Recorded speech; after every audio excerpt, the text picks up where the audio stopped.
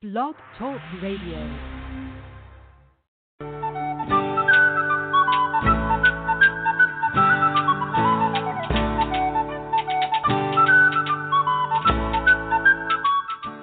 Welcome to the Spiritual Unity Radio Network, a station dedicated to the concept that all manifestations of the divine are equally valid.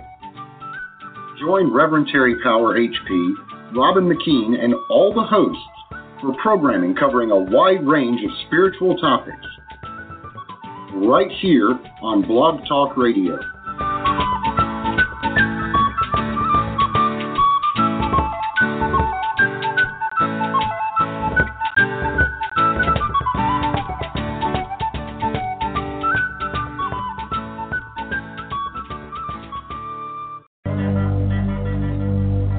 Who am I?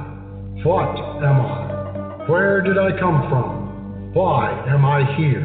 Is there a purpose to all of this? Join Hercules and Victus and crew as they seek answers to these and other timeless questions and serve Mount Olympus by safeguarding the path of mystic ascension.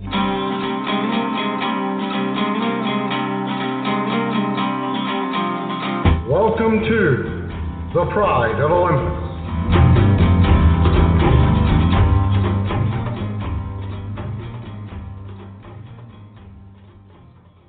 Greetings and welcome to Pride of Olympus. I am your host and moderator, Hercules Invictus, and I am honored to announce that today we are carrying on our hallowed tradition of having a theurgy forum. Our panelists tonight are Brandy Williams and Tony Marasui, and one of them is online. Greetings and welcome. Hi. How are you, Brandy? I'm good. How are you? I'm doing incredibly awesome, and there, Tony just joined us, so welcome in as well. Greetings and welcome, Tony. How are you? Hi, Hercules. It's great to be here. Hi, Brandy. Hi, Tony. Let me just close the air conditioning here because it's making too much noise today. Okay, there we go. And we have a new dog, so the dog might decide to join our conversation at any time, which she has over the past two podcast days. So I'm going to start with Brandy. Brandy, I've been looking on Facebook. You've been very, very, very, very, very, very busy. Would you care to share some of the wonderful things you've been doing? Sure. So I just came back a couple of days ago from a 2-week tour. I was at the National OTO Convention, and more of interest, I think, for you and Tony and for our listeners, I was at Sacred Harvest Festival where I taught theurgy for several days in the North Woods of Minnesota, and it was fantastic. That's such a wonderful group of people, and Tony was totally right that they're completely lovely and friendly. I didn't honestly have a bad moment the entire time I was there. It was just fantastically lovely. And I had a specific experience that I wanted to bring to you all, which is as I was teaching theurgy, I had a 10-year-old boy show up and listen to the class and then come to a theurgic ritual. And I've never actually taught children. So I'd be very interested to hear from you and Tony if you've taught children and what kind of advice that you might have. I basically gave him acknowledgement that he was there and thanked him for being there, but I didn't create any programming. And if there's an interest, we should totally start teaching children. Absolutely. Most certainly so. And after we hear from Tony, I'll share what I've been doing in that particular area. Fantastic. Tony, actually, Brandy, it's funny that you. I was just going to respond to Brandy. I was going to say it's funny that she should mention having a child at her theurgic ritual, because I had the same sort of experience when I was last at Sacred Harvest Festival. I had a woman come up to me, and because I was going to be teaching classes that were related to Greek mythology, she asked me if her son could participate. And he also would have been 10, 12 years old, something like that. He was a Percy Jackson fan and wanted to learn something real. And she said he'll be well behaved, and he was fantastic. He sat there very quietly, very respectfully, and when he did ask questions, they were very intelligent questions, and And before I left, I recommended a couple of texts for him to for his mother to purchase for him so he could go on in his development. But I think it's fantastic when children develop an interest in the sort of thing that we're doing, because after all, we have to pass the torch to someone. So it's wonderful seeing that there is interest like that in the community. Yes, indeed, and that interest is there. Not so much in the theurgy, because the kids don't know about theurgy, but in Greek mythology.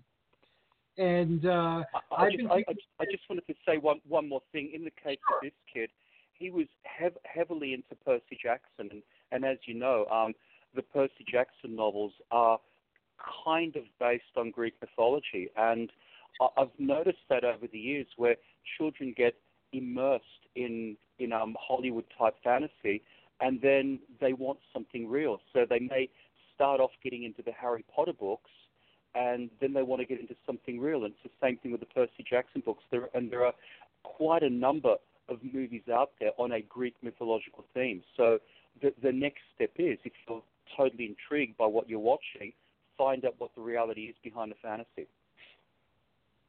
Very correct, and we give out Percy Jackson books in our literacy program that is based on Greek mythology. That started publicly in the early 2000s when we were in Pennsylvania in terms of kids programming, and it's been continuing ever since. And what we do is we take them into the myths in ancient times, in modern times, and then we introduce either science fiction or superhero elements into it.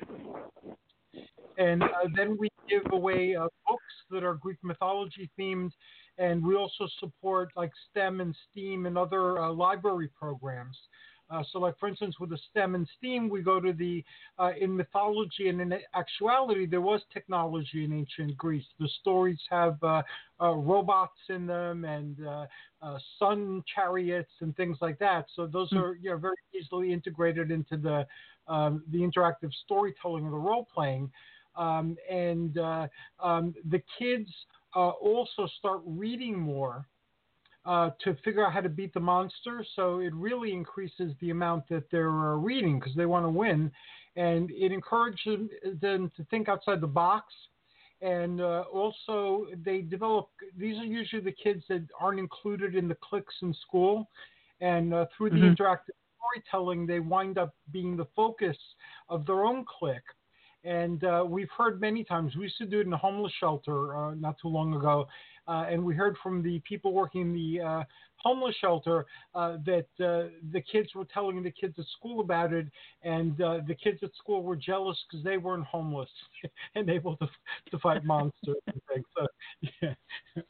But, the kids love it, and it is true, as you said, Tony, a lot of people in this culture come upon theurgy and all the philosophy and ancient Greek history through their love of mythology. And Percy Jackson is an excellent presentation of that mythology for modern young adults. Absolutely. And to return to Brandy's question, we had done a festival also. That's how this whole radio show came about, in fact, at this festival that we did. Robin Keane had held it. I don't remember what it was called, but it was here in the Northeast. And we were vendors, and we did workshops, and we did all sorts of things. And I did one of those interactive storytelling games for kids and gave away books there. So that was a very popular activity. And currently I'm working with Amber Dragon, which is a metaphysical store, and we're now exploring the possibility of having this type of game for pagan kids, where we can be, freer with the information that we share. Oh my gosh, that's a wonderful thing, Hercules. Do you have something on the web, or is there something that you can share? If one of us goes back to Sacred Harvest, they have lots of children, and they're all pagan children, so that would be a wonderful thing to do with them. I'll send you the links. I'm writing a business plan for this now to expand it. So I'll send you the website. It's a little out of date, but it has all the information there. I'll email it to you after the show.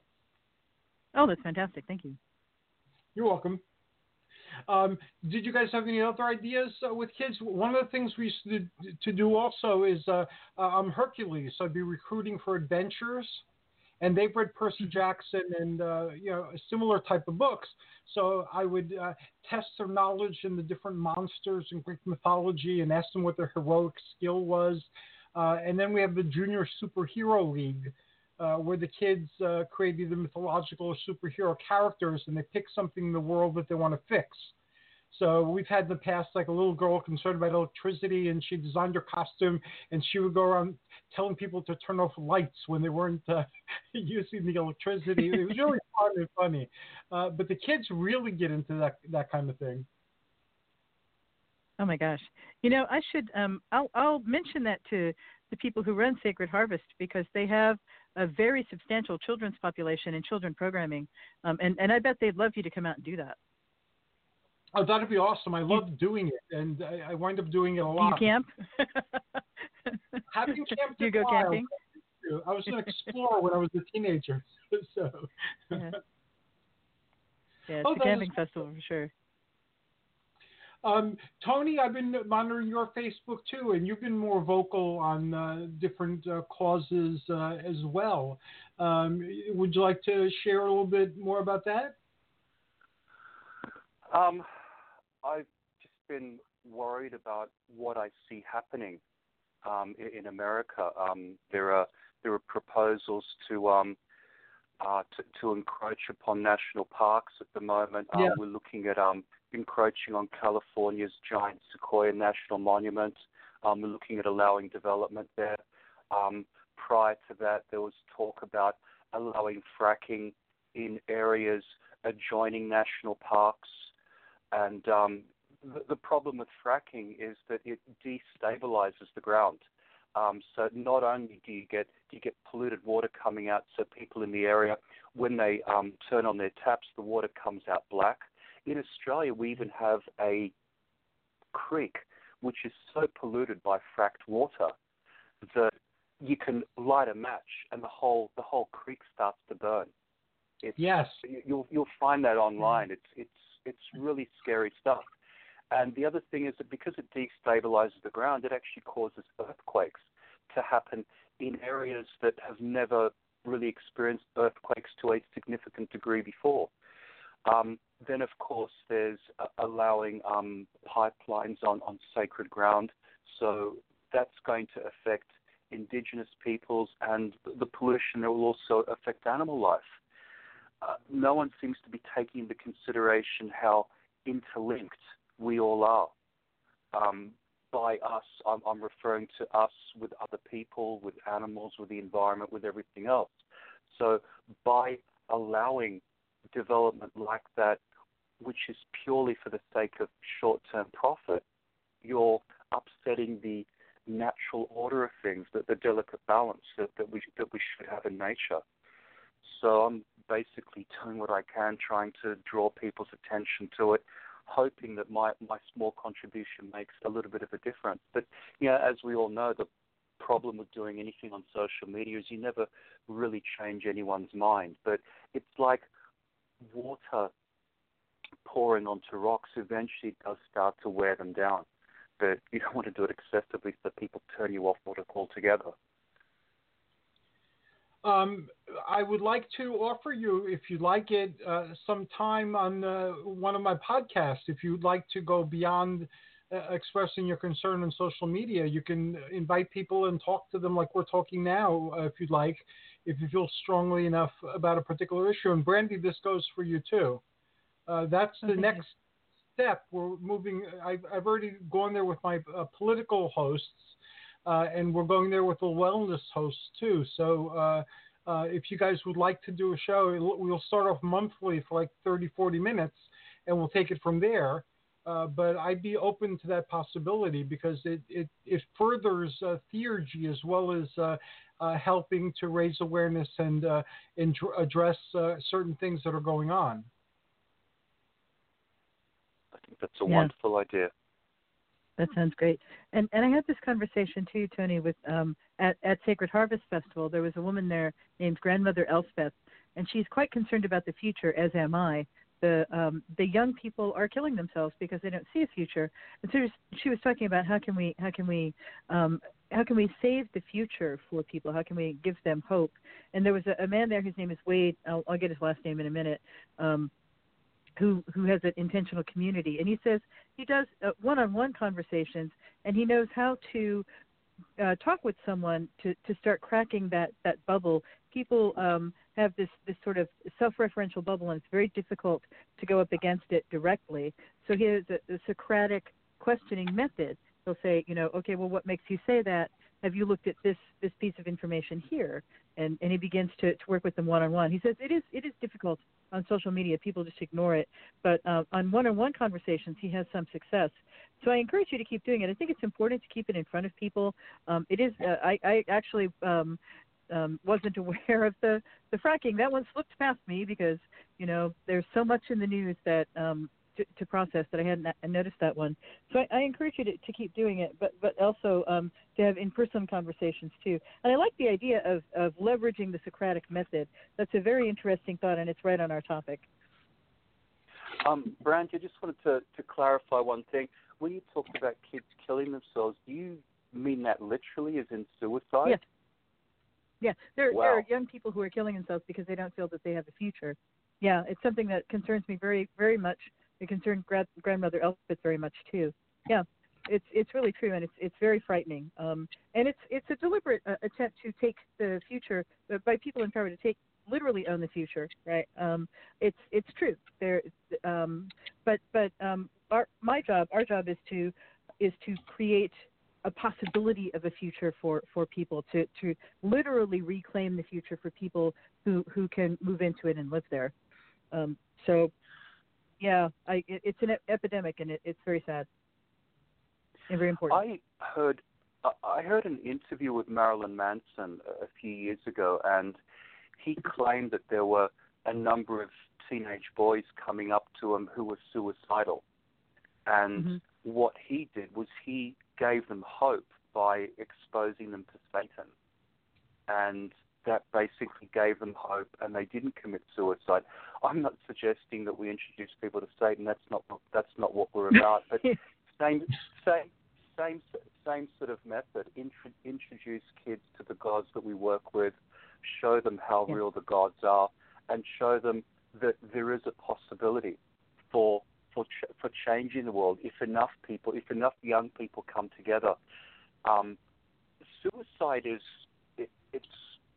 it's cowardly, but the thing is, it's also a very selfish solution, because no person's an island, and when a person suicides, they hurt their family, they hurt their friends, and they don't really solve anything, they don't really achieve anything. So it takes courage to commit suicide. I certainly couldn't do it, but if you had people who feel strongly about things to contemplate suicide, if they put their energies towards making positive changes, but see, because they're feeling hopeless, they feel that there's no way that they can channel their energy. So I think it'd be very important for us to show that there are ways that they can channel their frustration, their hurt, their pain in a very constructive fashion. Yeah, that's right. Wow, I was not expecting to have this discussion today, but we could really make a difference in the world. We really could. Yes, that's right. Yeah, that's right. I wrote a piece for Llewellyn for the Llewellyn's Complete Book of Ceremonial Magic. They asked me to do the future of magic, and I started with, first we need a future. We need to believe that there is a future that we can move into. I did a lot of study. Yeah, I did a lot of study of future studies. They call it futures plural and studies plural because there's more than one future. And the way to move out of it is to encourage people to have visions of the future, to write down what and work with other people to create ideas of the future that then we can put our energy into creating. So it really is one of the top priorities for me to continue to do that kind of work and to put that kind of hope out. I feel that's very important. Yeah. Go ahead. Sorry. No, go ahead. No, I feel what you're doing is very important, and I find myself operating along the same lines. Increasingly, instead of focusing on problems, focusing on the picture of what future you'd like to live in.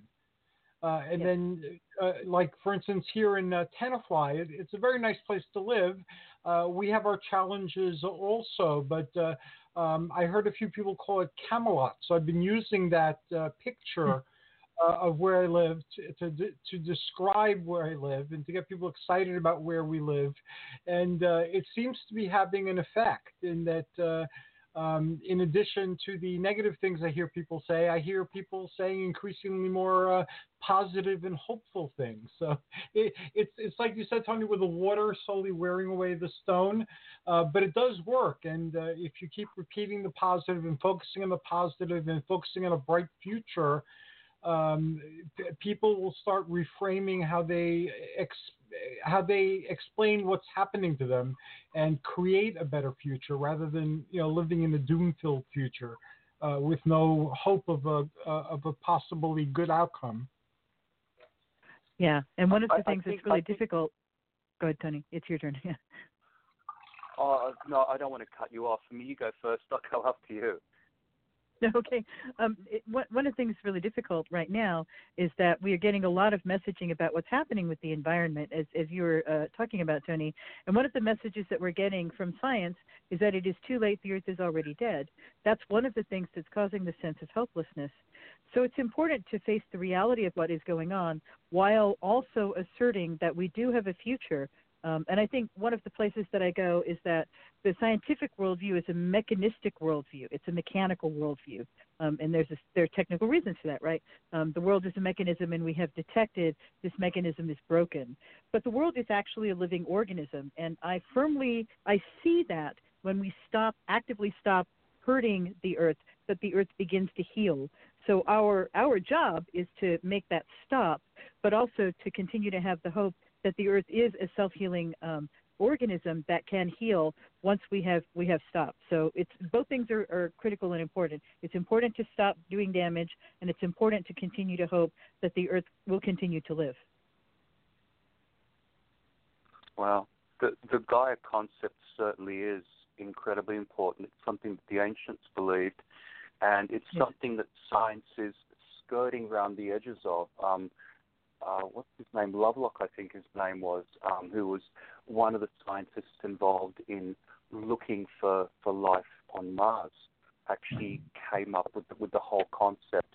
And it's a matter of showing how everything in the Earth is integrated together. Because prior to him, people would look at biology separately, climate separately, and everything else. He showed how everything was interconnected. So we're basically going back to an ancient worldview. But what I was actually trying to say before was that we don't have to rediscover the wheel, because a lot of the groundwork has already been laid insofar as people are thinking in terms of sustainability. Sustainability has been quite a catch cry for the last couple of decades, and people are thinking in terms of moving towards things that won't hurt the Earth.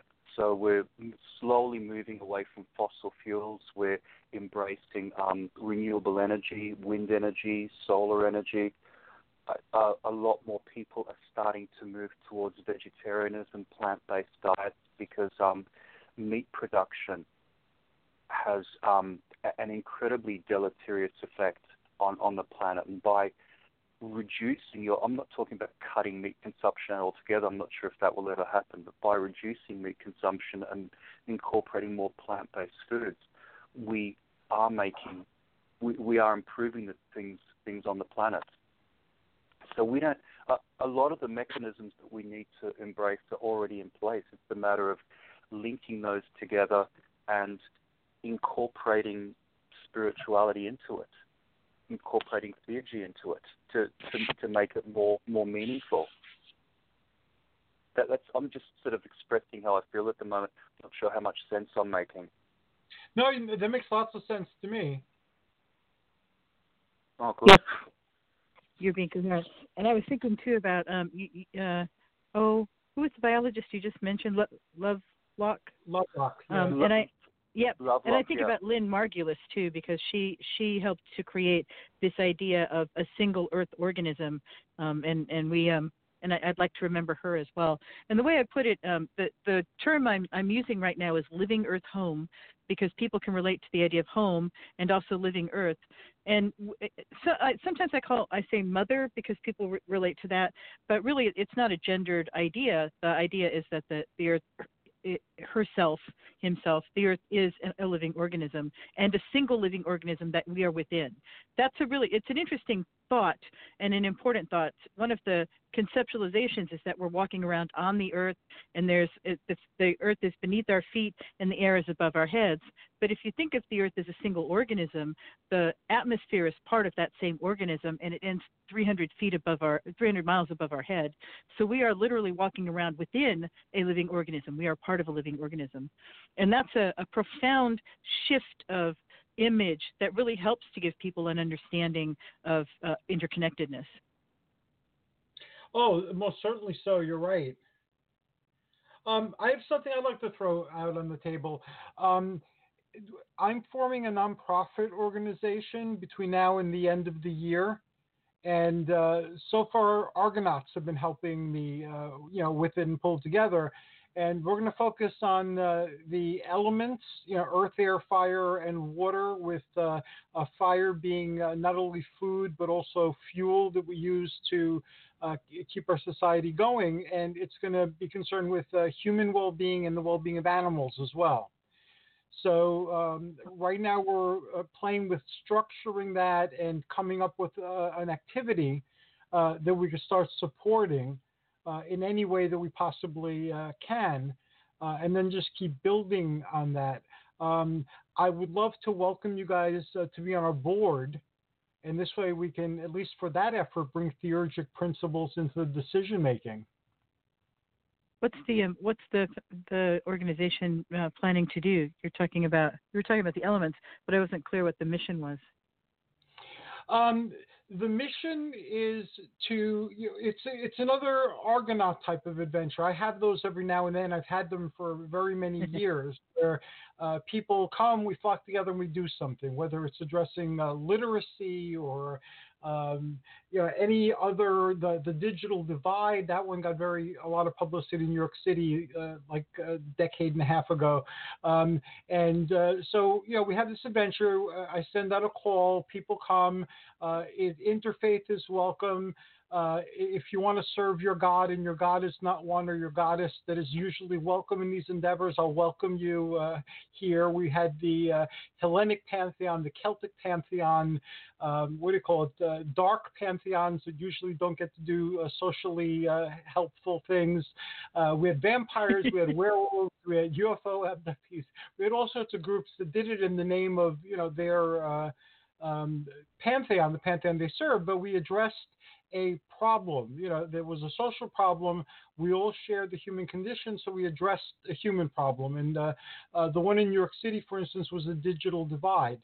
And this was before the libraries got computers and Bill Gates.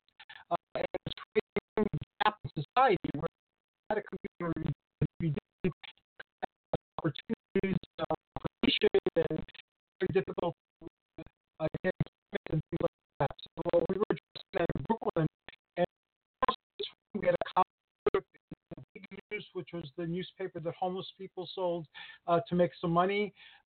We did on my Fringe TV show, we did a special on it. You could hear me talk about these things in kiosks throughout New Jersey. I was on NJN, which was like the PBS of New Jersey, in a partnership with the Department of Labor.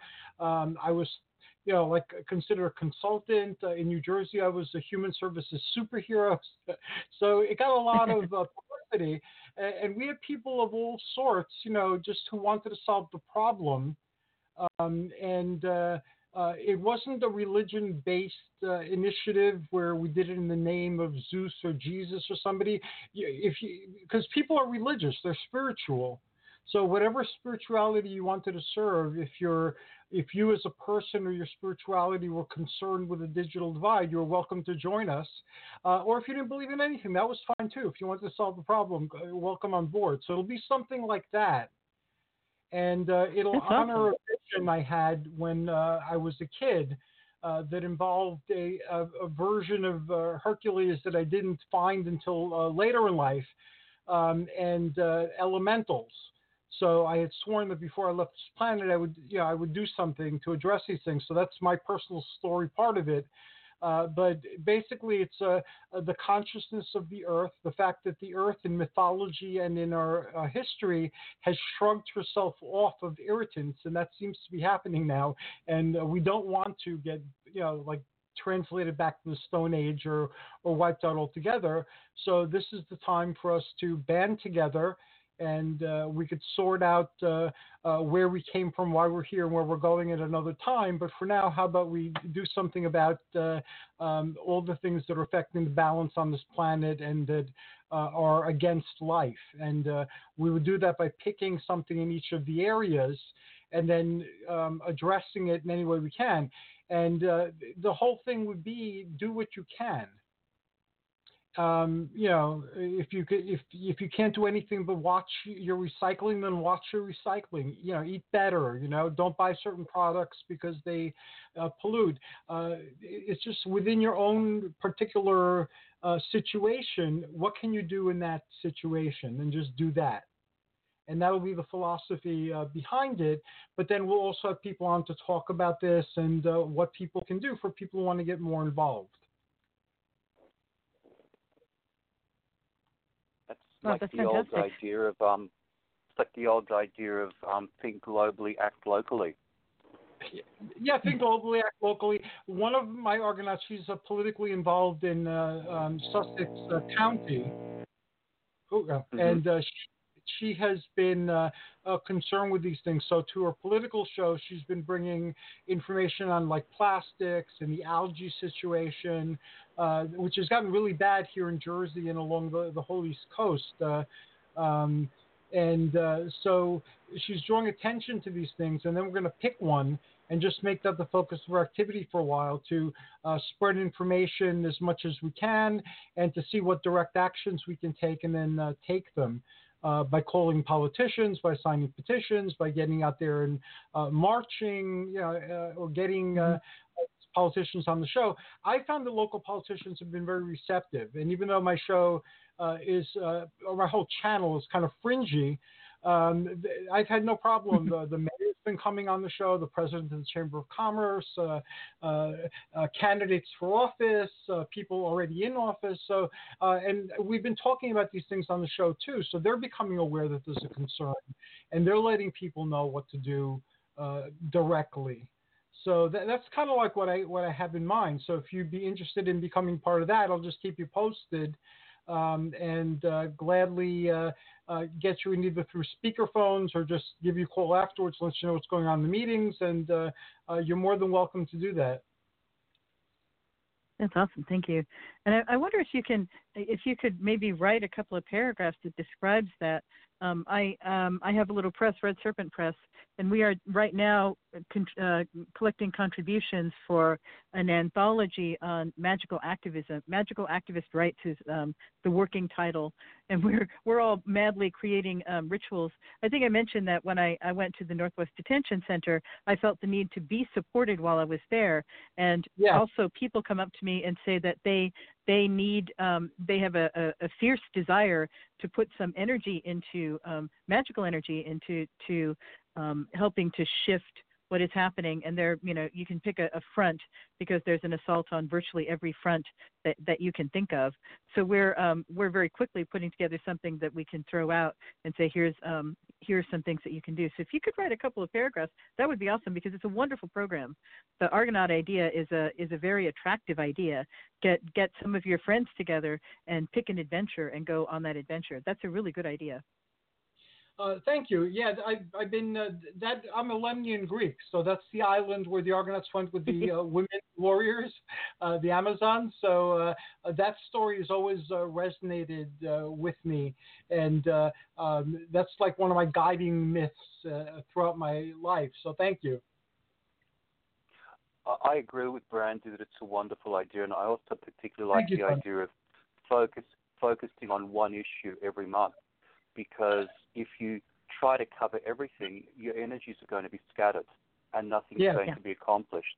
But if you have a large number of people focusing on one issue, you mentioned before the algae buildup on the East Coast. I mean, just recently there was a woman who lost 3 dogs. Yes. Right. It was somewhere on the East Coast. They went for a swim in a creek, and within a short period of time they were dead. It was absolutely horrific. So the idea of focusing on one issue for a month at a time, getting everyone focusing on that one issue is brilliant. And then once you've made progress with that issue, then move to the next one. I really, really like that idea. That resonates with me. Thank you. So I'll keep you guys posted on what's going on with that. We're having our first meeting outside of the Metaphysical Center in September, I believe the second Friday. And we're going to try to structure it a little bit and start explaining it a little bit. And I'll get something to send you in writing. I sent you the links for the Mythic Adventures already on Facebook. I saw that. Thank you. Cool. And when we last talked, you were also going to write off and create a Theurgy Fellowship. Have you made any progress on that front? Beyond outlining, no. It's been very busy here, but I haven't forgotten it. But I started honoring the 6 authors that whose material I use in my Theurgy workshops. And so this week is yours, Brandy, again. So I'm just during the course of a week, just posting every link I know of about the person, and I'm saying that our tradition of living Theurgy in the Order of the Golden Fleece is honoring this person and their works, and then just including a lot of links. If you have any biographical information you'd like me to include, if you get it to me, I'll just add it to the link, and then taking turns. So next week it'll be Tony again, then it'll be Bruce, then it'll be Jean-Louis, then it'll be Kak Young and Marlene Morris. They're not theurgists per se, but their material is very theurgic, and I've been using it in the workshop. So as we add more theurgists to that list, at least spread awareness to the wonderful things that you guys are doing.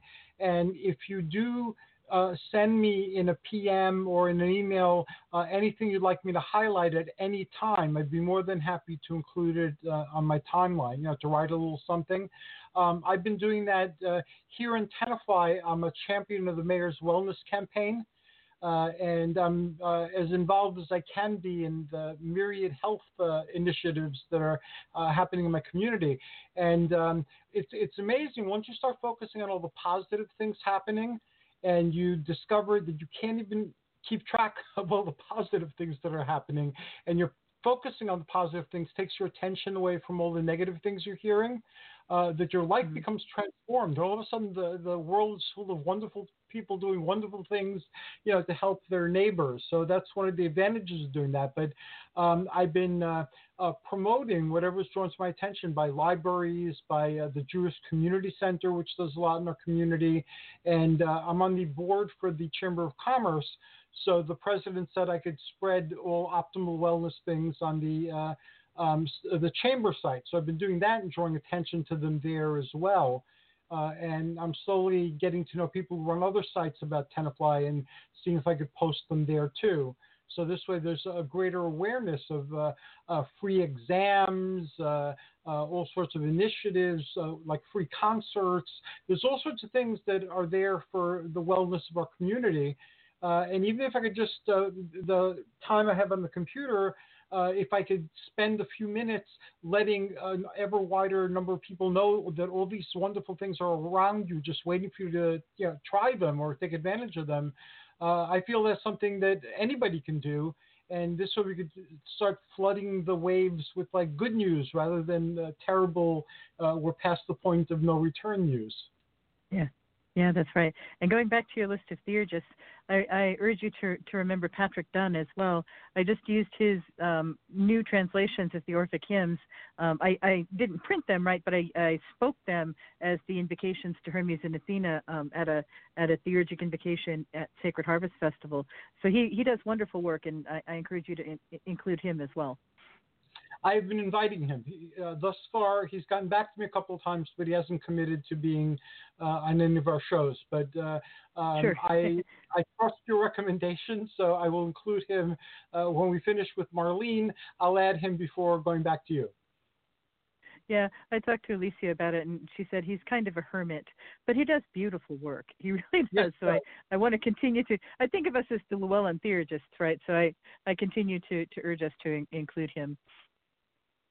Oh, most certainly so. And there are other small conclaves of theurgists throughout the world. So hopefully we'll get all of them speaking together on one day. That's one of my dreams for our forum.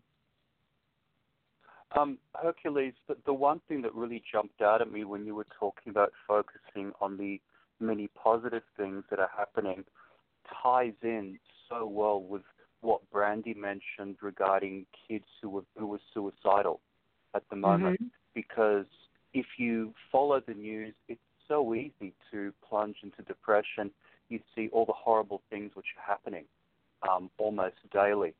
So I think giving people a reminder that there are positive things happening in the world and they're things that we can put our energy into, that would certainly instill a sense of hope in people. One of my Argonauts came up with an idea, and she's been doing it on her show. Her name is Astrid. So now we're spreading it because I have 4 shows now in Sussex County that they'll be there by next month. So I wanted to thematically tie them together, even though they were about different things. One is an art show, one is a metaphysical center, and 2 are political. But Astrid has been sending me like positive things happening in Sussex County. And the system I worked out, which I'm going to start this weekend, is every day I'm going to post something different, an optimal wellness alert for people in Sussex County. I'd be honored if you guys can send me stuff to post in your counties. I'd be happy to start on my page. And then all you need to do is forward it. Or if you put it on your page and let me know, I'll go there and I'll forward it. I'll share it from your page and put it on my page. And this way, just spread the fact that there are positive things happening, and not just in New Jersey. I really like that idea. And the same in terms of our fellowship, the same goes true if there's anything that you want to promote. If you're giving a talk somewhere, if you're doing a workshop, if you're doing a ritual, if you're on another radio or video show, just let me know, and I'd be honored to help spread that word, because you guys are right. We have to help each other out. There's not that many of us on the planet, so we have a lot of responsibility. That's wonderful. Thank you. Yeah, thank you. It's nice to know that we're all on the same team. We're all after the same thing. Tony, you had said you've drawn attention to the plight of endangered animals, and I believe it's today or yesterday's post. I just saw it this morning, and I wasn't aware that the hunting was being allowed for endangered animals again. I know that some of the environmental legislature was putting animals who are on endangered lists in circumstances that almost guarantee their extinction, but I wasn't aware that people were hunting endangered animals again. It's certainly starting to be allowed, and it's not just here. It's also happening in Brazil, where trophy hunters will be allowed to shoot jaguars and other wildlife for sport. So we're talking parrots, otters, monkeys, so they can either be killed or captured alive, even in nature reserves. So they can capture them and then sell them to places. And the thing, we're talking about national treasures. The animals in the Amazon are national treasures. And what the Brazilian leader is doing is absolutely criminal. He's opening up indigenous people's lands for gold mining, for logging. He doesn't seem to have any respect for anyone or anything. It's all about generating profit, and we've got pretty well the same sort of thing happening here.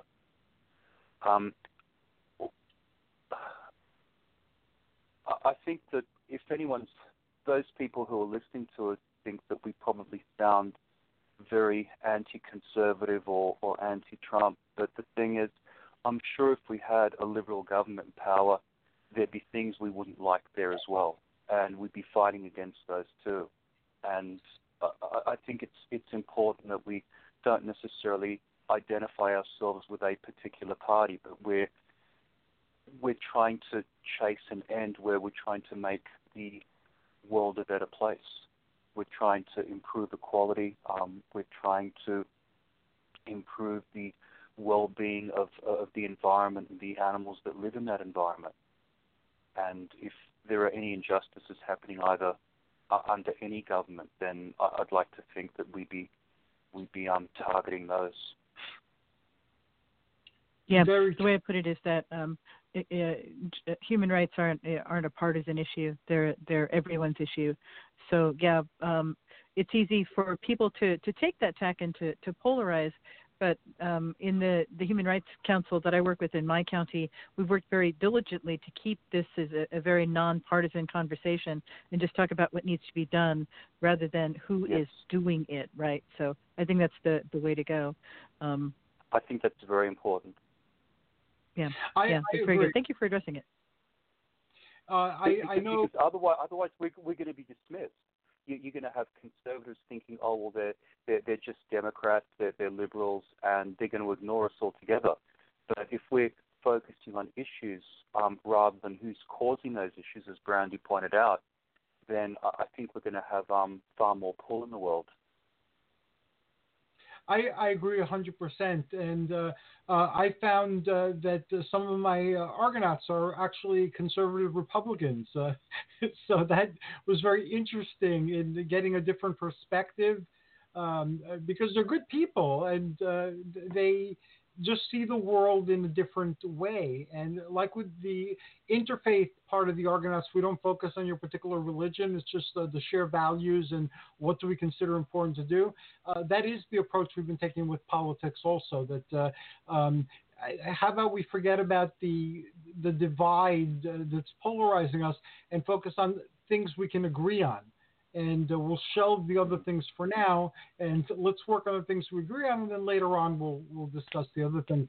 But I found that creating a place where people can discuss what they believe without being ridiculed or without being attacked is a very big step forward.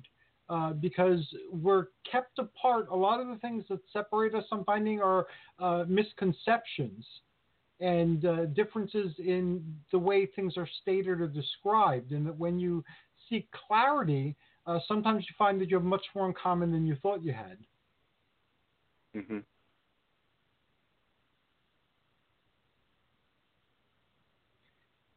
Yeah, I'm very heartened by you guys and others who are going out there and doing things in the world.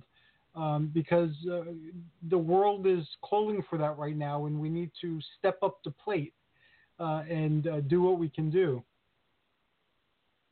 I was just going to run with what you were talking about, coming up with issues that unite us. We've spoken extensively on homelessness in the past and how it's an issue that has to be addressed. And the thing is that liberals tend to focus on homelessness for everyone, that nobody should be homeless, and conservatives have an issue with that.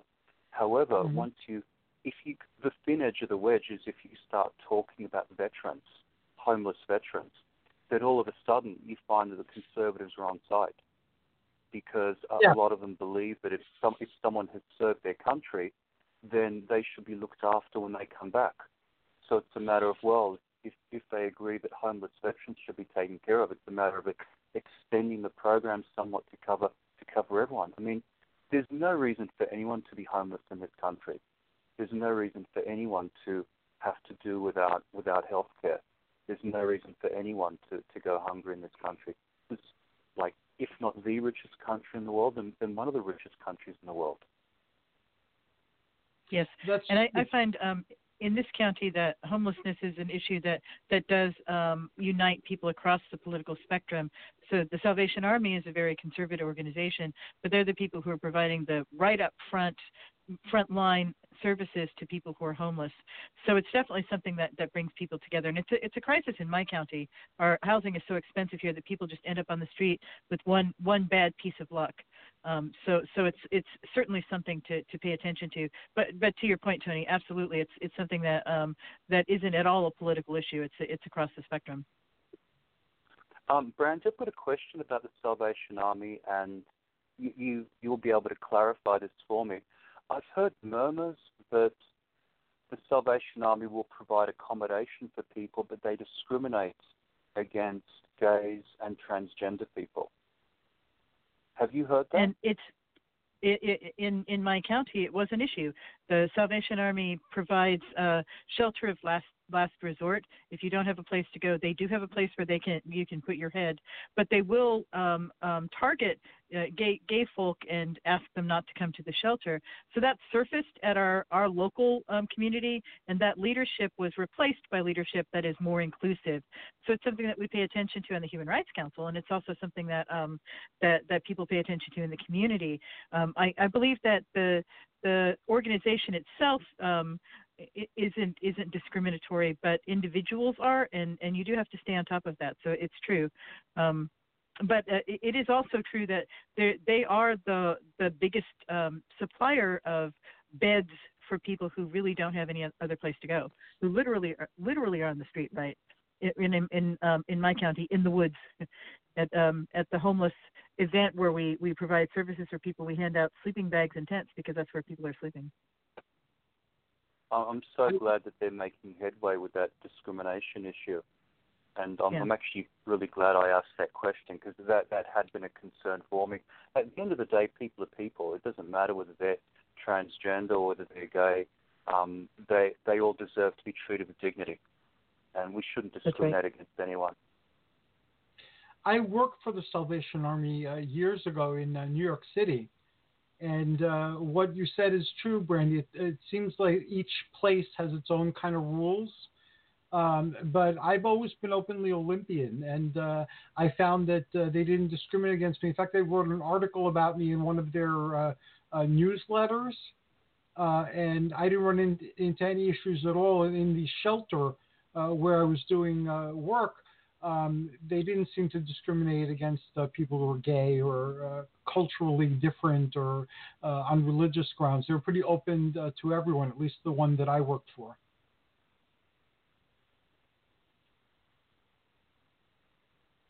Fantastic. Do you, Brandy, do you work with any of these organizations like the Salvation Army, Goodwill, to find people housing, or? Yeah, I'm sort of one level up. So I did participate in the point in time count in Kitsap County because I wanted to see on the ground what it looked like. So I helped to interview people who were homeless. We talked to them about, we had a series of questions we asked. When was the last time you had real shelter, and what was it that put you on the street? So I got exposed to a cross-section of what does put people on the street. One of them is, to Tony's point, one of them is that veterans. Veterans don't make enough money. They aren't given enough funding to be able to have housing. If all you're living on is your veterans check, it puts you on the street. So that's a tragedy. Also, people who have had big hospital bills, that will put you on the street. And mental illness, that's a really big issue. That also can cause you to lose your home. Some people prefer to be on the street, but that was a very small percentage. Most people, if you ask them, do you want housing? They go, yes, I really want housing. So it's definitely something that's a need. So then what I do on the Human Rights Council, we organize educational opportunities for people to learn about this, and also to bring people together who are in the various services to coordinate efforts. We find that one of the things we find is that there are people who fall through the cracks. So there are programs for veterans, or there are programs for mothers with children, but there are people who don't fall into one of the categories that you can get them funding, and those are the people that we're most concerned about. So there's I kind of work on the coordination administrative effort. That's kind of where I put my energy. And it's something that's the top of mind for us in my county just now. Oh, awesome. And Tony, where are you? I know you're doing an awesome job raising awareness and spreading information. Where would you like to be with what you're doing? I'd like to feel like I'm making more of an impact. I'm quite jealous of what Brandy's accomplishing because she sees immediate results. In my case, it's like that water slowly wearing away stone, and I'm sure I'm making a difference over time, but it's not as evident. I should probably get more involved in community organizations. Brandy's guilting me. I don't think she's doing that. Oh no! Please don't feel guilty. No. I mean, in the best way possible. It is true that when you get out and meet people, I find that that's very important because that's the one thing that gives hope immediately. I remember right after the election, the Women's March happened. I don't know if you all remember that. It was yes. About a month after the election, and it was the first time that I felt hopeful after the inauguration. It was the first time I'd felt hopeful since the election, and there were so many people on the street that I sat and watched for 2.5 hours, people walking by, right? And people were not protesting against something. They were going out in the street and telling each other, I am here, we're here as part of the community together. So when people talk to me about direct action, they say that they're frightened to go out in the street and hold up a sign. And it can be frightening, but I find that almost all of the feedback that we get out there in the world is positive, and that standing next to somebody gives you a sense that you're not alone. So I definitely encourage people to do it. Yeah, but I know that there's some people who really can't, and I don't say that that's the only thing that you can do. That's why we're doing an anthology, because there are people who really just are not able to do that kind of thing for whatever reason, and it's important to do whatever you can to your point, Hercules, do what you can where you can, and that makes a difference. So Tony, I think you are making a difference, and this podcast makes a difference. People do listen to these things. I've discovered what they do is they download podcasts and they listen to them in their car. So I'm going to run up a web page on my site and go link to all the podcasts so that people can download them and listen to them. And there are people who have 2-hour drives that will listen to this entire podcast. Yes, I'm surprised that I get people bringing up things that were said in the podcast and asking me questions all the time. So yes, people do listen to it, and they refer back to it, and they send messages about it, and certain guests develop people are like their fans and ask when they're going to be on again. So it's a good thing. It does spread awareness. And I had a person come up to me. It wasn't this podcast, but another one that was done in 2016, talking to me about what I had said on it. So these things stay out there, and they are available. so it's a great thing. I really love that we do this discussion, the Theurgy Forum, and that you make it available, Hercules. And Tony, you are a huge inspiration to people. I want to let you know when I think about the great theurgic teachers of the past, I think about the kind of profile that they had in their community, people who were concerned about others, who had great knowledge, who were great teachers, and in particular, who were caring for animals. And you hit all those marks. So you're a wonderful example, and I want to encourage you to understand that you really are making a difference in the world. That's so kind of you to say that. I'm really touched, Brandy. And I just wanted to point out one thing. I first came across one of your books. I think it was in 1990. It was on ecstatic ritual. And I remember going through it and thinking, whoa, this woman really knows her stuff. I was totally impressed with you in 1990. And here we are a couple of years later, chatting away. And so I've been impressed with you for decades, literally. Yeah, I know, because I'm old. Go ahead, Hercules. I think we're the same vintage. Perhaps we should end that there. I don't really want to talk about how old I am. I found that book early on too, but I didn't equate it with you because I read the book a long time ago and it was in a box somewhere. And then when I was researching you were on the show, I said, "Oh, she wrote that," and I promptly found it and dug it out. So I was very impressed by the book too. And Tony, you have a quirky sense of humor that is quite awesome as well. I really enjoy interacting with you, even on personal messages. It's nice of you to call it quirky. Most people call it weird. Well, I'm eccentric, and everyone knows that. So weird, quirky, whatever, I enjoy it very much. It's refreshing. I think it comes with the territory, the sort of interests that we have. They're definitely non-mainstream interests. It takes a special sort of person to embrace magic, theurgy, and whatnot. And we're at the halfway point, so I could use a 5-minute break. How do you guys feel about that? Sounds good. Let's do it. Okay. We're going to listen to Bran Kadoria's King of Dreams, and then we will be back.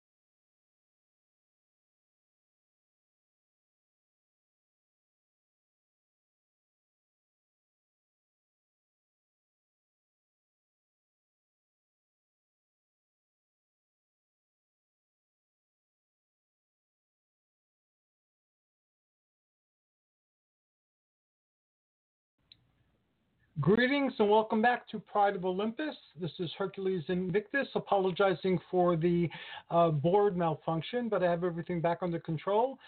Tonight on our Living Theurgy show, we have our Theurgy Forum with panelists Brandy William and Tony Mierzwicki. Greetings and welcome back, O Theurgists.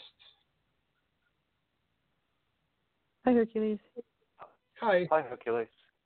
Hello. Brandy, I sent you another link or two. Yeah, I saw that. Okay, good. If you want me to expand on those things to write something for your anthology, I'd be honored to do so. That'd be awesome. Thank you. Yeah, I would love that. Now, and I had. Go ahead. Do you have another topic for us, Hercules? Otherwise, I can have another topic for us as well. I welcome your topic. You're a font of good ideas. So let's go with yours, and I'll return to mine if you have time. Well, it was from Sacred Harvest Festival. I found a very interesting experience. Pagans are continuing to call to the gods, and the gods come to them, actually. And there are people who are coming onto the path all the time. I've been on it for so long. I hang out with people who have been on it for a long time. So getting contact again with people who are just starting out was very helpful.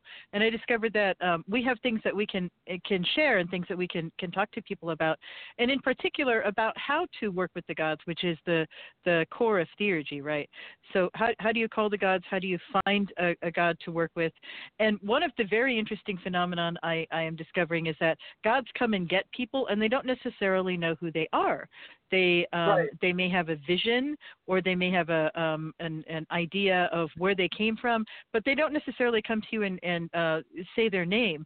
So I was giving people suggestions about where to go. Do you know this god? I'm like, well, yes, I think that might be this god over here. Why don't you check it out, right?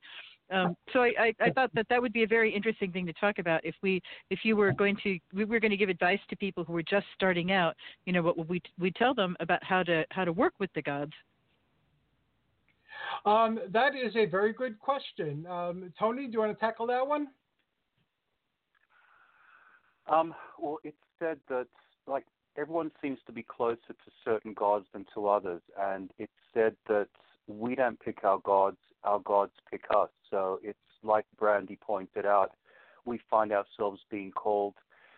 For those people who have a good grounding in mythology, they probably wind up with a good idea of who exactly is calling them.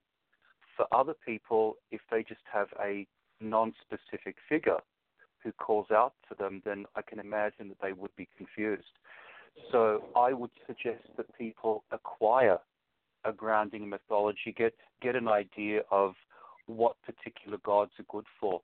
So, for instance, say if someone's a musician and they find themselves being attracted to a particular god, then chances are it's going to be either Apollo or Hermes, or maybe even Dionysus. It's a matter of being receptive to them, and the way you achieve visions of gods the visions could come in dreams. Dreams are a very common way that people find themselves interacting with gods. Those who are more sensitive can close their eyes and see a god through their third eye. So an ability to meditate would be very important for that.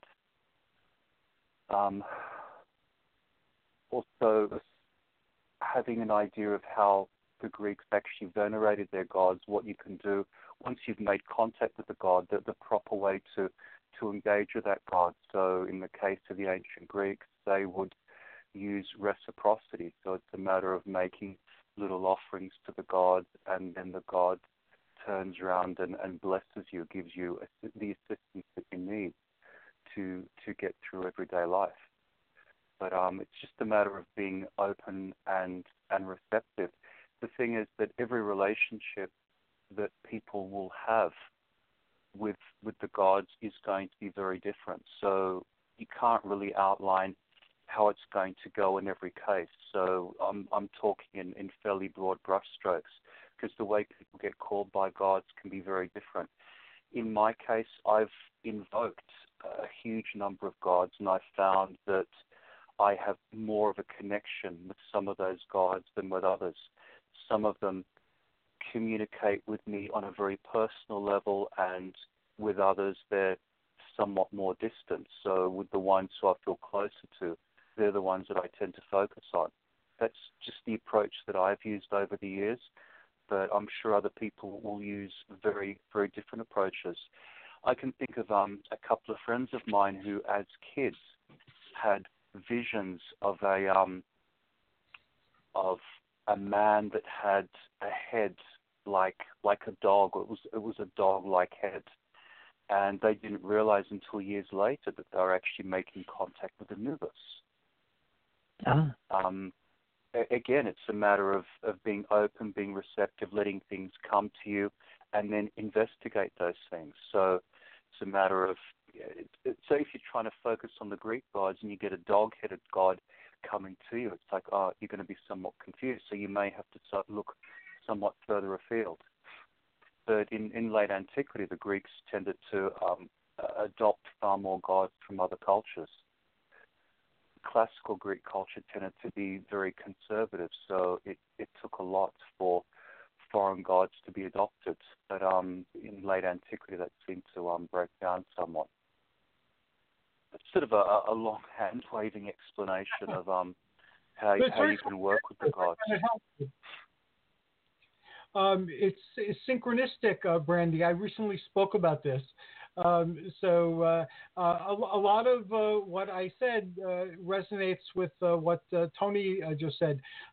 With my circumstances, I was born into the culture. So these stories was there and part of my life, and the place where my parentage and my grandparentage is from, they have their stories. So those particular stories were made very relevant. And I happened to be born into the Peplum era, which is the sword and sandal movie era, the Spaghetti Hercules movies. So those were also very, very much a part of my growing up. And, they became blended in with the other stories that were more traditional. And I remember when my grandparents first came over from Greece, I was very young to visit, and I was very disappointed that they weren't wearing the costumes that they wore in the sword and sandal movies, because I just assumed everybody in Greece dressed that way, and I couldn't wait to go to Greece to dress that way too. So I always had a familiarity with the gods, and I went to parochial school, which meant that not only did I learn a lot about Christianity, but I learned about all things ancient Greek, including ancient Greek religion, the language, the beliefs, and so forth. So I was never really resonant with Christianity. It seemed too dour, whereas the mythic material always was more alive for me, and it made sense for me. So since I was little, because we're Greeks, and Greeks believe that you can't let a change of religion keep you from visiting your family. So even though they said I'm slated for Olympus, they knew that I could visit because we're Greek, and Greeks can do that. You could visit different heavens that you go to them. So I always had a sense of those gods, and they were always very much a part of my growing up. But I found by dealing with American people in high school that the Americans who were non-traditional in this spirituality and that called themselves pagans or witches, they all got Greek mythology at some point, either through school or through their families, or they found it on their own through the scholastic books. And that also produced a resonance in them, and their identifying themselves as pagans or witches had to do with their finding modern Wicca and neo-paganism, which seemed to be the only way to still attune your spirituality with these ancient figures that they resonated with. Having had a wide variety of experiences with the gods of Olympus, I also agree that sometimes you don't always know who it is that's calling you until later on. Athena was so prevalent in my life that she was invisible. And it took me a long time to get to really detect her because she was so there that I couldn't see her because she was so there. But then later on, I learned to discern her communications, her actions, and so forth. I've explored other mythical spiritualities and non-mythical spiritualities. And with those over many years, I spent a lot of years doing that, it seemed like a game of hide and seek. And then I would invariably find the Olympians behind the mask. And this tale was told in antiquity, where the Greek pantheon fleeing Typhon went to Egypt and wore animal masks. So that's what I found by exploring different cultural iterations, that behind the cultural guises, the same powers were present. And after a while, I didn't do that anymore because I didn't need to. I already seen that that's a fact, so that's okay. And it made me more universalist in my thinking. So now I prefer the Greco-Roman, Mediterranean, Egyptian, yada, yada, forms of the gods because I'm most comfortable with those, and they communicate with me better. But whenever a new pantheon or a new culture comes into my sphere of attention, then again, I know what I'm looking for now, so I could find the gods there too. Getting this whole explanation back to what Brandy was originally saying, I would encourage people to become familiar with whatever mythology they resonate more, and find which figures in the mythology they resonate with, and also the spheres of activity for these divinities, because if they're in the same sphere of activity, as Tony pointed out, it might be that particular god welcoming them into their sphere of activity. One of the differences I find between what we believe and what a lot of people who are monotheists or ascribe to a monotheistic view believe is that they're here to earn something. They're here to earn a better afterlife. They're here to earn a place in heaven. They're here to earn karma so they could ascend further. Whereas in my understanding of what I've always experienced since a child is that we're from someplace and that we're here to do a job. So, mixing it in with the theosophical and other type of beliefs that still exist in the present day, it's kind of like they call them wanderers, where they're born into a particular place, but they're here to undo the tangle of conditioning that keeps people separated from their spiritual understanding, and then help those that want to be helped to bring them back to that spiritual understanding. So there you go. More than you asked for. There it is. That's sort of like a Greek bodhisattva. That's awesome. And so That was fantastic. And one of the things I find too is that people have a tendency to think that there is one God. There's going to be one God that will be their specific God.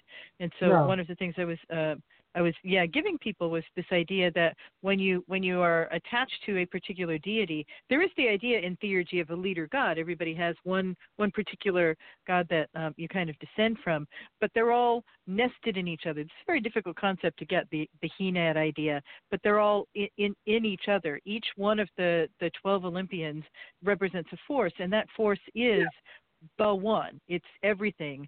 So you get, it's kind of like a little Russian doll. Once you get one of them, you get the entire pantheon. And so I recommend to people going through the whole pantheon and making some kind of connection with each of those deities. I did that. I did a year of theurgic practice where I did that. Then I had to stop and explain what pantheon was because it's not necessarily a concept that people natively get if you've grown up in a monotheistic culture.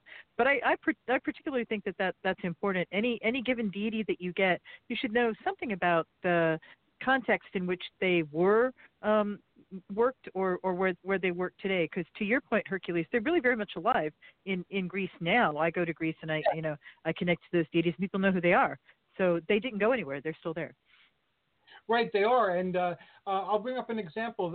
I might have shared this one before, but anyway, when I was working in private rehab, and private rehab is basically you either work for insurance companies or for insurance companies or for lawyers.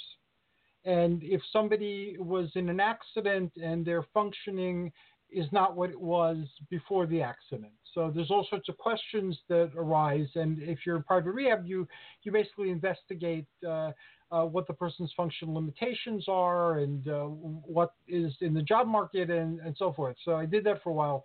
And one day I went to visit someone who I was told was difficult and didn't work with anybody. So I knocked on the door and she welcomed me in and she was great with me. And then later on, after I helped her through her situation, she explained that she had prayed to Shango.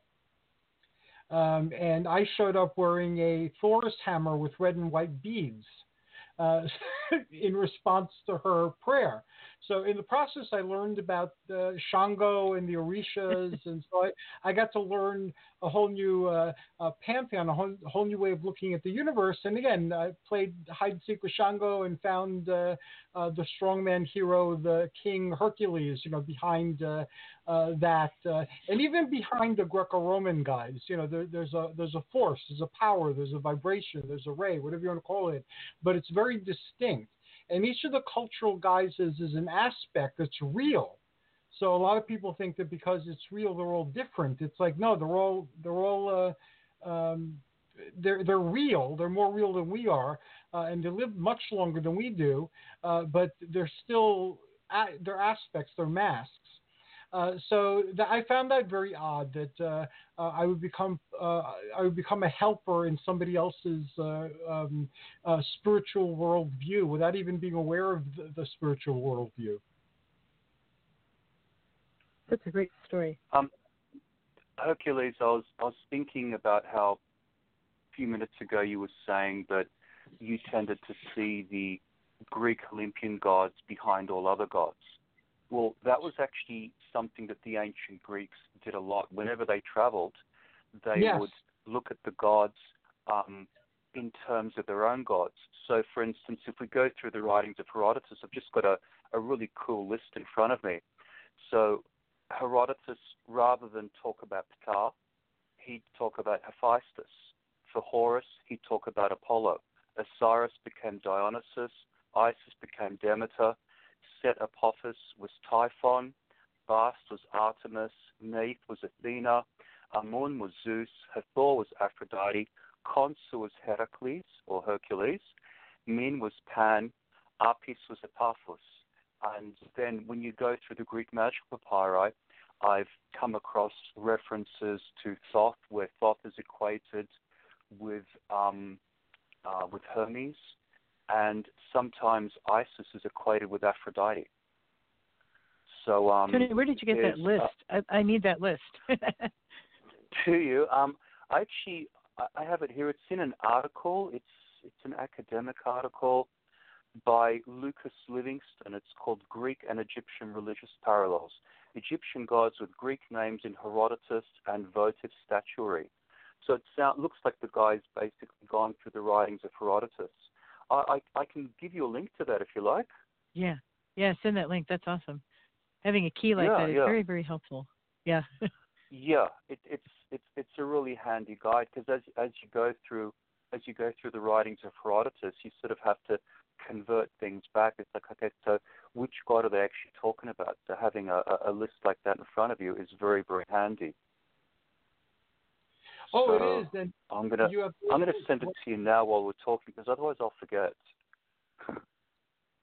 You have later writings too, like the Vyosimiaka, that have like these correspondences, like with Hercules, with Zeus and Kronos, in various different aspects of Hercules and their equation, with different aspects of other divinities beyond those in the Greek pantheon, with Roman and Arabic and Egyptian.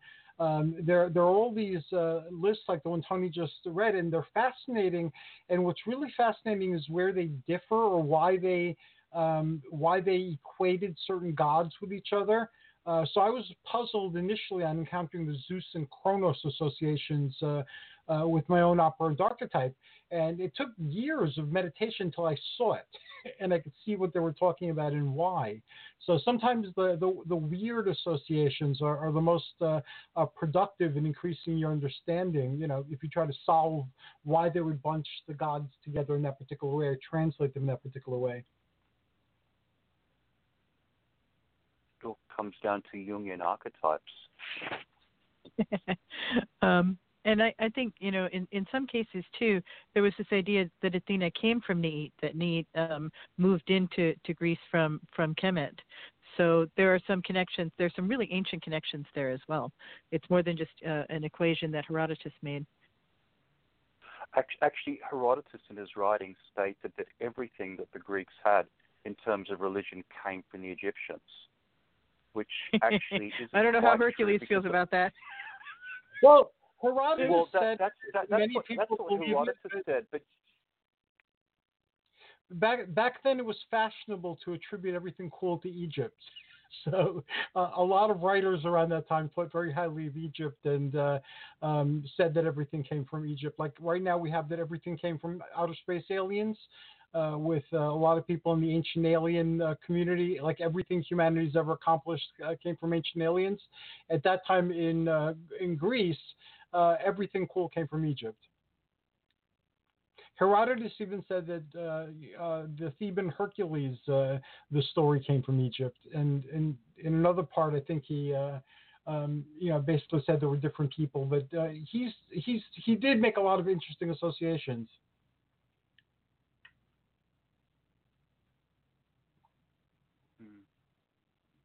How do you? There's actually a lot of evidence that many Greek legends came from the Near East. Yes. From Babylonian and Sumerian sources. That's very true. Thebes in Greece was settled by Phoenicians, part of the Europa story, and Melkart and Anat were deities in Phoenicia and Tyre, and they correspond with Hercules and Athena. And they are more ancient than Greece. But again, beyond even the cultural masks of Greece and Rome, the forms that we're familiar with and I feel most comfortable working with, there's an impersonal force that manifests or expresses itself through those different cultural guises. Or at least that's my opinion. Brandy, how do you approach with like let's say we were doing a presentation or you were doing a presentation somewhere and that was what you'd be focusing on? How do you introduce that, like the concept, like you're saying, of pantheon, that you had to go back and think that through? How would you introduce the concept of pantheon to a monotheistic audience? Yeah, that's it. So I think we've been coming back to the mythology throughout this discussion, and that was where I found myself going.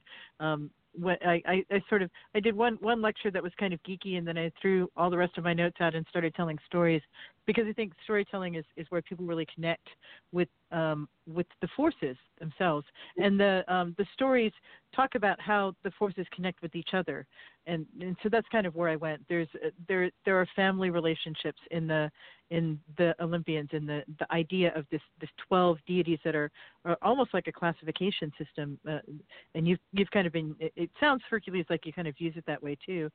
We get that from Kabbalah in the ceremonial world. We get this idea of a classification system. But I'm increasingly not talking to people who find that's really talking to Jewish witches who find that really appropriative, and I think it is appropriative, and so I want to respect that and return to this Neoplatonic root of the ritual that we do, and so that's where I go. I go to this idea of the 12 Olympians, which is the 7 planets and 5 elements, right? And that gives you your classification system, and then that also gives you the pantheon, and you can work with it. So that's kind of where I go. Just with this system, though, I mean, there are other pantheons, and each one of them needs to be approached on its own terms and with respect. So I tell people to go and investigate whatever the deity is that's calling them, to investigate all the other deities around them. Is that kind of how you do it too, Hercules? Yes. And that's a wonderful way that you condensed it, and I'm going to contemplate that in my meditations tonight, because I like that with the planets and the elements. And although I approached the planets and the elements, I hadn't tied them together in terms of the 12. So thank you for that insight. I'm going to think about that a lot. It's Manilius. Go to Manilius. Manilius has the calendar, right? So the planets and elements map out onto the deities and map out onto the calendar. So Manilius is your key. One paragraph in the Astronomica. Astronomica. Let me write that down so I don't forget it. Yeah. Yeah, Jean-Louis talks about it in his book. I find that... Tony? Tony? Sorry, I was just trying to open up a Word document so I can type that in as well.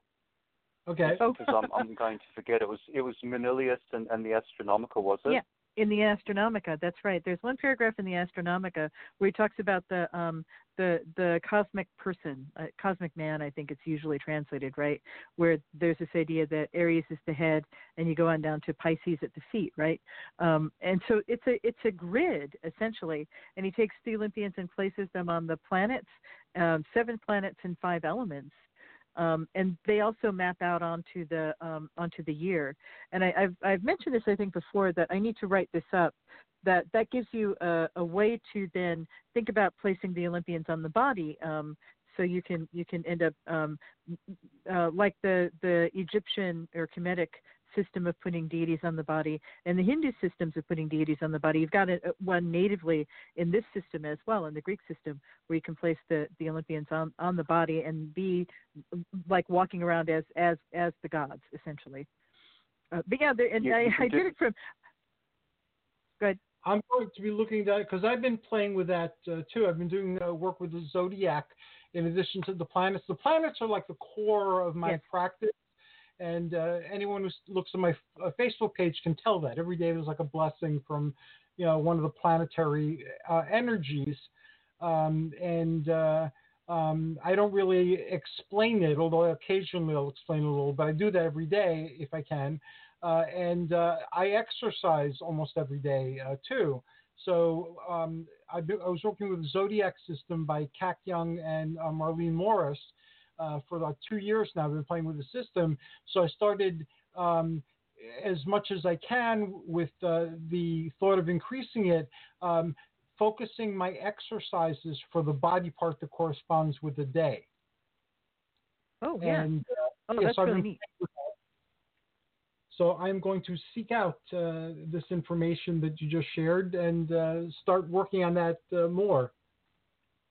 Yeah. Yeah, I find it to be very, very helpful.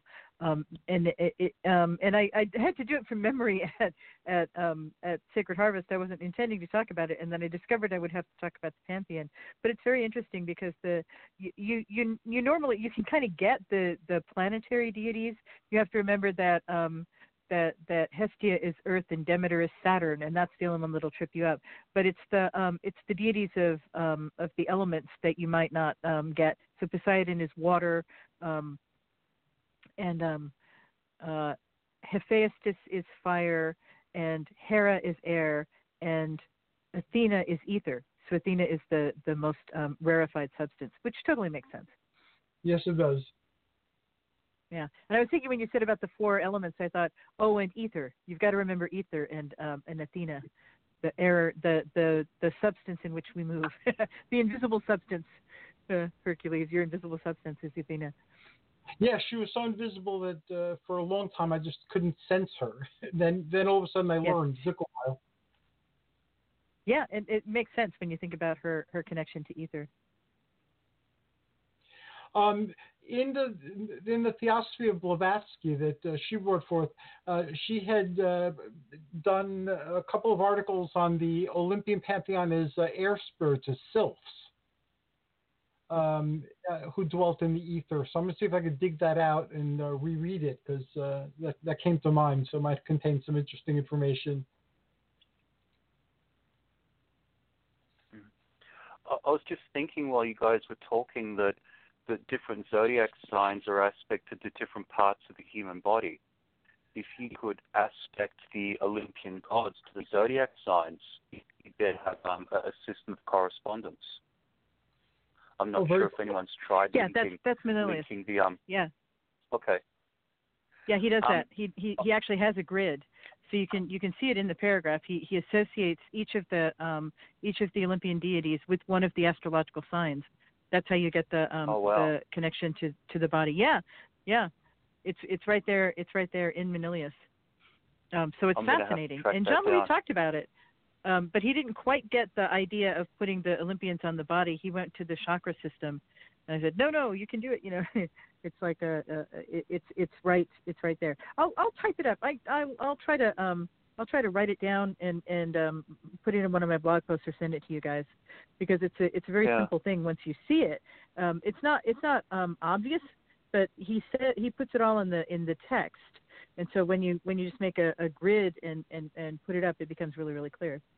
And it's very exciting too, because then it opens up all these possibilities of relating the Olympian deities to the astrological signs, which more or less corresponds to the month. He was talking about a calendar.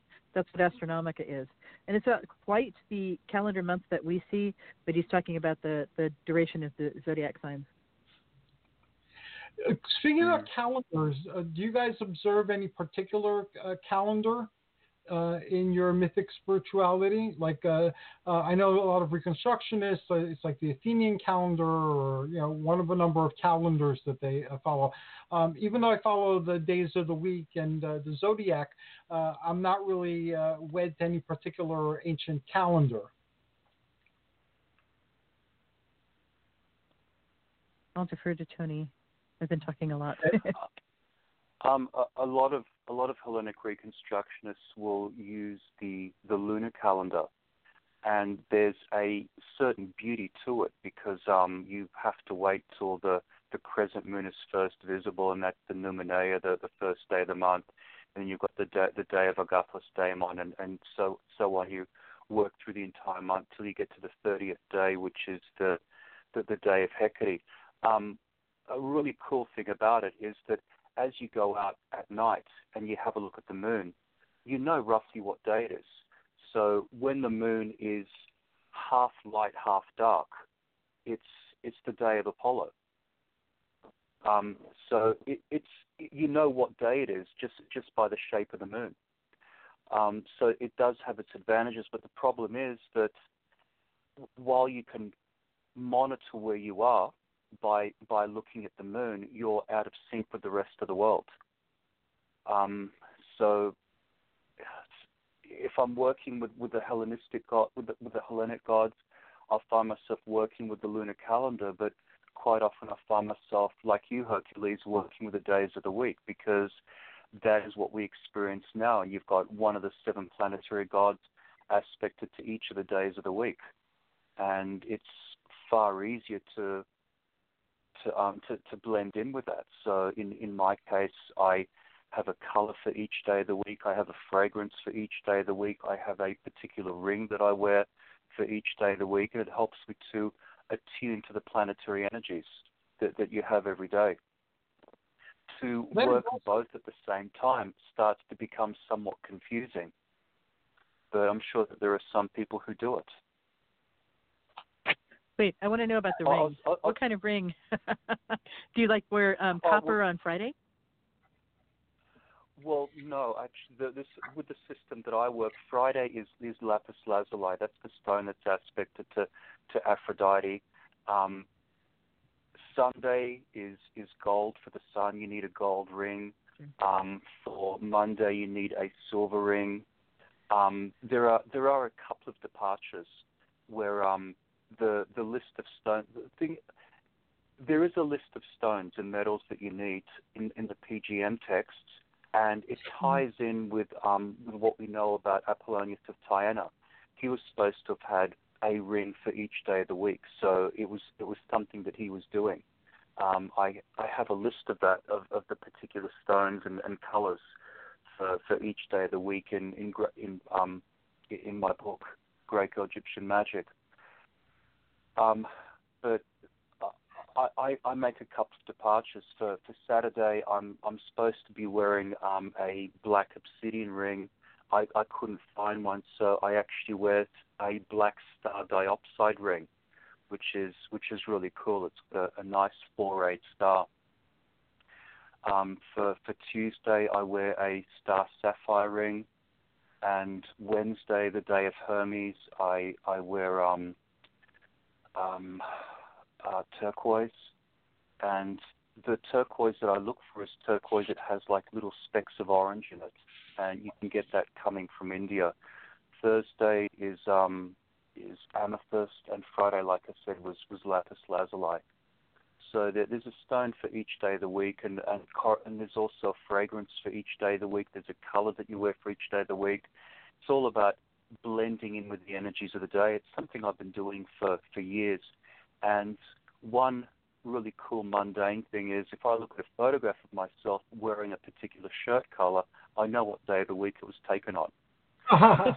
So, for instance, I went to Monument Valley years ago, and I'm wearing a red shirt. It's I was there on a Tuesday. Yeah.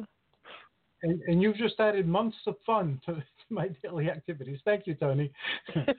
Well, I mean, left to my own devices, I'd be wearing black or denim every day. So this forces me to expand my wardrobe and then have different colors.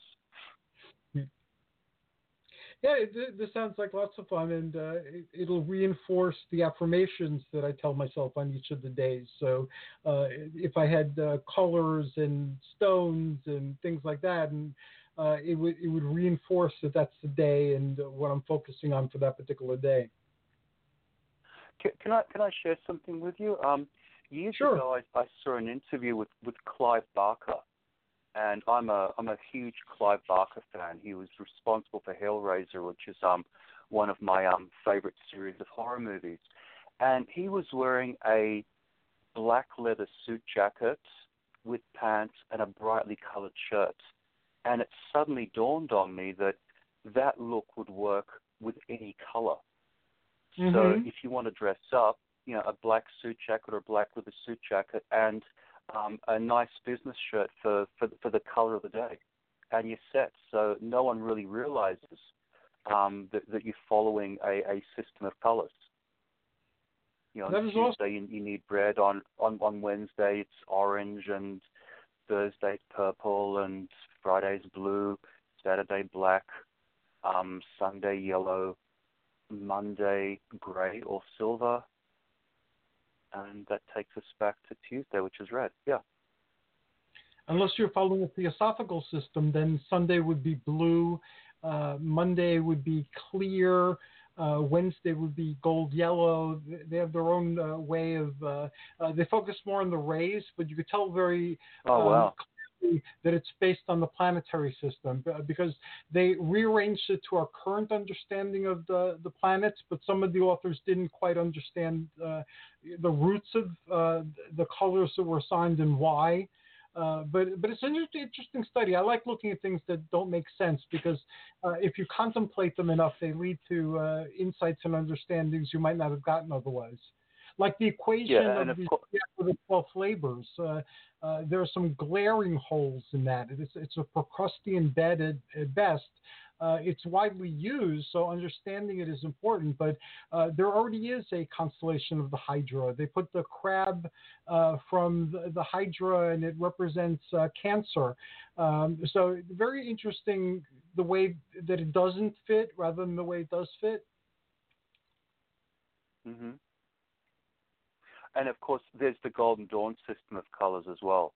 When I used to work within the Golden Dawn system, 4 of the colors that I use match the Golden Dawn colors, whereas the other ones don't.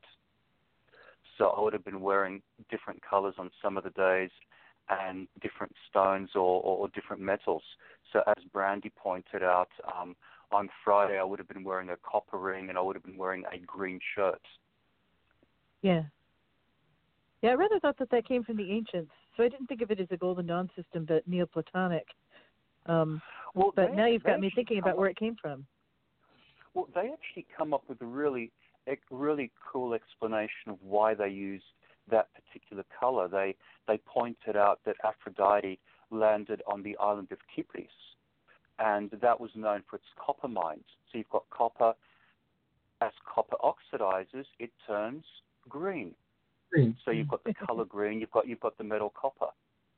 So that was kind of the explanation that they used, and also they use rose as the fragrance for Aphrodite. So some of the explanations that the Golden Dawn use make a hell of a lot of sense. Whereas me using lapis and blue for Friday ties more in with the descent of Inanna. Mm. So you're the PGM expert. So doesn't the Greek magical papyri, they have those associations though, right? The colors in the specifically the planets and the days, or the planets and the colors in the elements. Metals. They use the same. They have particular gods for each day of the week, and there is a list of 7 stones, as they call it, for each day of the week, and from that you can infer 7 colors. But what I did when I came up with my 7 colors was I used those stones as a starting point, and then I looked at the 7 colors of a particular ziggurat, which was excavated. And then when you look through the writings of Herodotus, he talks about the colors of the 7 gates in Ecbatana. So there was a correlation between the ziggurat colors and the gates of Ecbatana colors, and I tied those in with the 7 stones to give me the 7 colors. So that's basically how I got my colors, and 4 of those colors match with the Golden Dawn colors. The remaining 3 don't. Oh, but it's just a system that I've been using for the last almost 20 years, and I find it works well for me. So I would encourage people to try it. If they don't like it, then at least they've given it a go. They can stick with the Golden Dawn colors or the Theosophical colors. It's a matter of finding a particular set of correspondences that you resonate with and working with those. And that's what I love about theurgy. It's a living tradition, and just by what you're talking about now, it encourages experimentation. You start off when you're learning something with the basic understanding that somebody else is helping you with. But once you've claimed it and made it your own and make it your path, then you might find something very different. And if that works better for you, then that's what you use. And I love that about the spiritual explorer aspect of what people term magic. I'm actually a great fan of that as well. I love eclecticism because it ties in with what was being done in late antiquity. The city of Alexandria was the center of the Hellenistic Empire, and it was a point of cross-cultural mixing. So people would take traditions from the length and breadth of the Hellenistic Empire, mix them all together, and come up with their own systems. So that's why you had things like Hermeticism and Gnosticism and Mithraism all coming into being. It was a very exciting time to live in, and in many respects, the time that we're living in now echoes that, because we have access to all sorts of knowledge we didn't have before. The internet is the information superhighway. We can access whatever information we want online from the comfort of our own living room. It's absolutely wonderful, and people can cobble together their own systems. And something that you cobble together that you resonate with is going to be far more powerful for you than anything that someone else will teach you. Yes, I agree. Israel Regardie said that in one of his books. I'd love to remember which book that came out of. But he said that a simple ritual that you write yourself will be far more powerful than a more ornate, complex ritual that you try to learn from someone else. I'm paraphrasing what he wrote, but it was something along those lines. And that was a thought that stuck with me for years. And I believe it to be true. I believe it to be true as well. One of the things that was brought up today, too, and I believe both of you had mentioned it in what you were saying, was that that our relationship with the gods is a relationship, and relationships vary. And when I talk to beginners, I tell them about that, too, that for a lot of people, they buy information, try to follow it, which is kind of like how to get a date or how to pick somebody up type of books. You know, and this is the favorite drink, this is the favorite food, this is the favorite this is the favorite that. And they don't understand that, again, there are dating rituals, there are like relationship rituals, and our relationship with the God is very similar. And not that those things aren't nice, but they take second place, I believe, to the real living relationship you have with Olympus. That's what you're aiming for. And just like in a relationship with a person, doing those things that are nice is nice. You know, my wife and I still go on dates, fairly often with each other.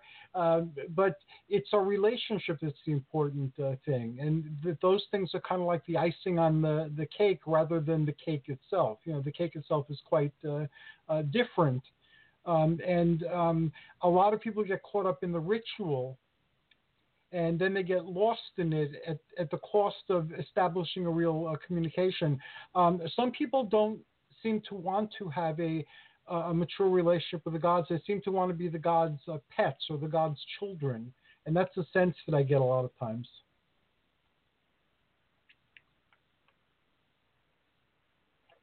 That was such an interesting thing you just said. And we should definitely mark that down to do an entire hour on that one, Hercules, because that's fascinating. What an interesting thought. Well, thank you. Yeah. And Scott, as long as we're good. Go ahead, Tony. There's a lot to unpack there, but you started off by talking about dating rituals and dating advice. The thing is that every situation is individualized, and the way you go up to a pretty girl in a nightclub is going to be very different to the way you go up to a girl in a museum or an art gallery. You know, you have to tailor a response for a particular situation. Right. And then talking about relationships with gods, every relationship is going to be different. The Greeks appeared to be fairly vague in what constituted a relationship, and it was just a matter of being respectful, basing that relationship on reciprocity, making offerings, but just being respectful, doing the right things towards the god, doing the right things towards your family and to your country. So long as you covered all those bases, everything was fine. I've previously talked about people who were possessed by the nymphs, they would actually leave society, go off and live in caves, typically. They would plant gardens and the like, and their caves would become places of pilgrimage. And they were referred to as being nymph-possessed. So they were like the only ones who, they were almost like the predecessors of the hermits in the Greek tradition, the Desert Fathers in the Greek Orthodox Church. Most other people seemed to be quite happy either staying in the city and going off to various temples and venerating the gods on the particular days when they had their feast days. And then you had other people who lived in more rural areas, and their relationship tended to be more in terms of the weather than anything else. They'd be praying for rain. They'd be praying for abundant harvest. They were far more vulnerable to the elements. It was the same thing when sailors would go out to sea. They'd be praying to Poseidon for safe passage. There was a sense of wonderment in ancient Greece. But so long as you were respectful towards the gods, I can't imagine being a god's pet. It's a really bizarre idea, but I could imagine some people may want that. But I don't really know what to say to that, other than apart from treating the gods respectfully, you've got to treat yourself with respect as well. Yeah, unfortunately, we only have like 4 minutes, so I wanted to let Brandy share what she wanted to share, and then we'll wrap up. But it'll be to be continued, and we'll pick that up next time because I see that very clearly, and I inquire about it, and I still have that impression after asking the question. So, Brandy? Yeah, I mean, one of the places my work centers is in the kind of relationship that we have in the Thelemic world, which is a little different. We relate to Nuit and Babylon, and they have really two aspects. They have the aspect of the mother and the lover.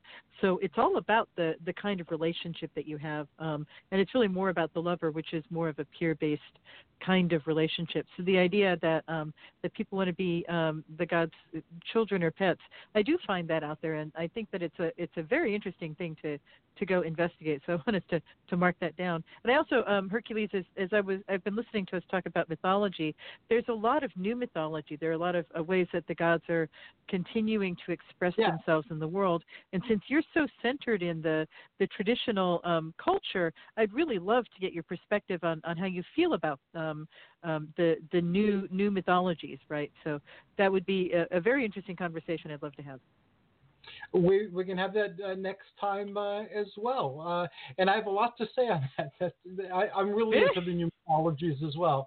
How can folks get in contact with you, Brandy, and enter your world? They can go to brandywilliamsauthor.com. You should definitely subscribe to my newsletter because I'm about to transcribe the workshop that I gave at the OTO convention and do some other things. So to keep up with me, definitely subscribe to my newsletter. And the form is on brandywilliamsauthor.com.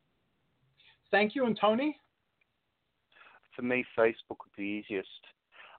Just one more thing. We're talking about new mythologies. I would love to talk about Hollywood movies.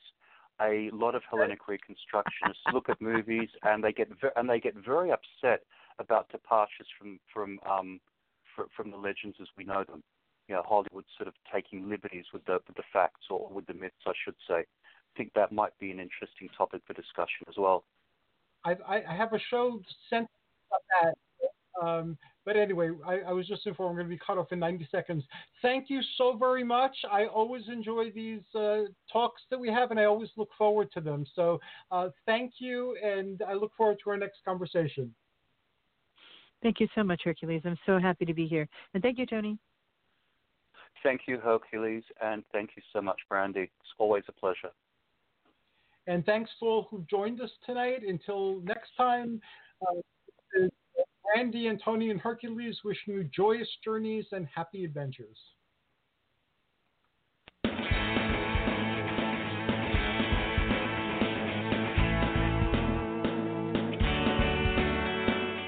Thanks for listening to the Spiritual Unity Radio Network.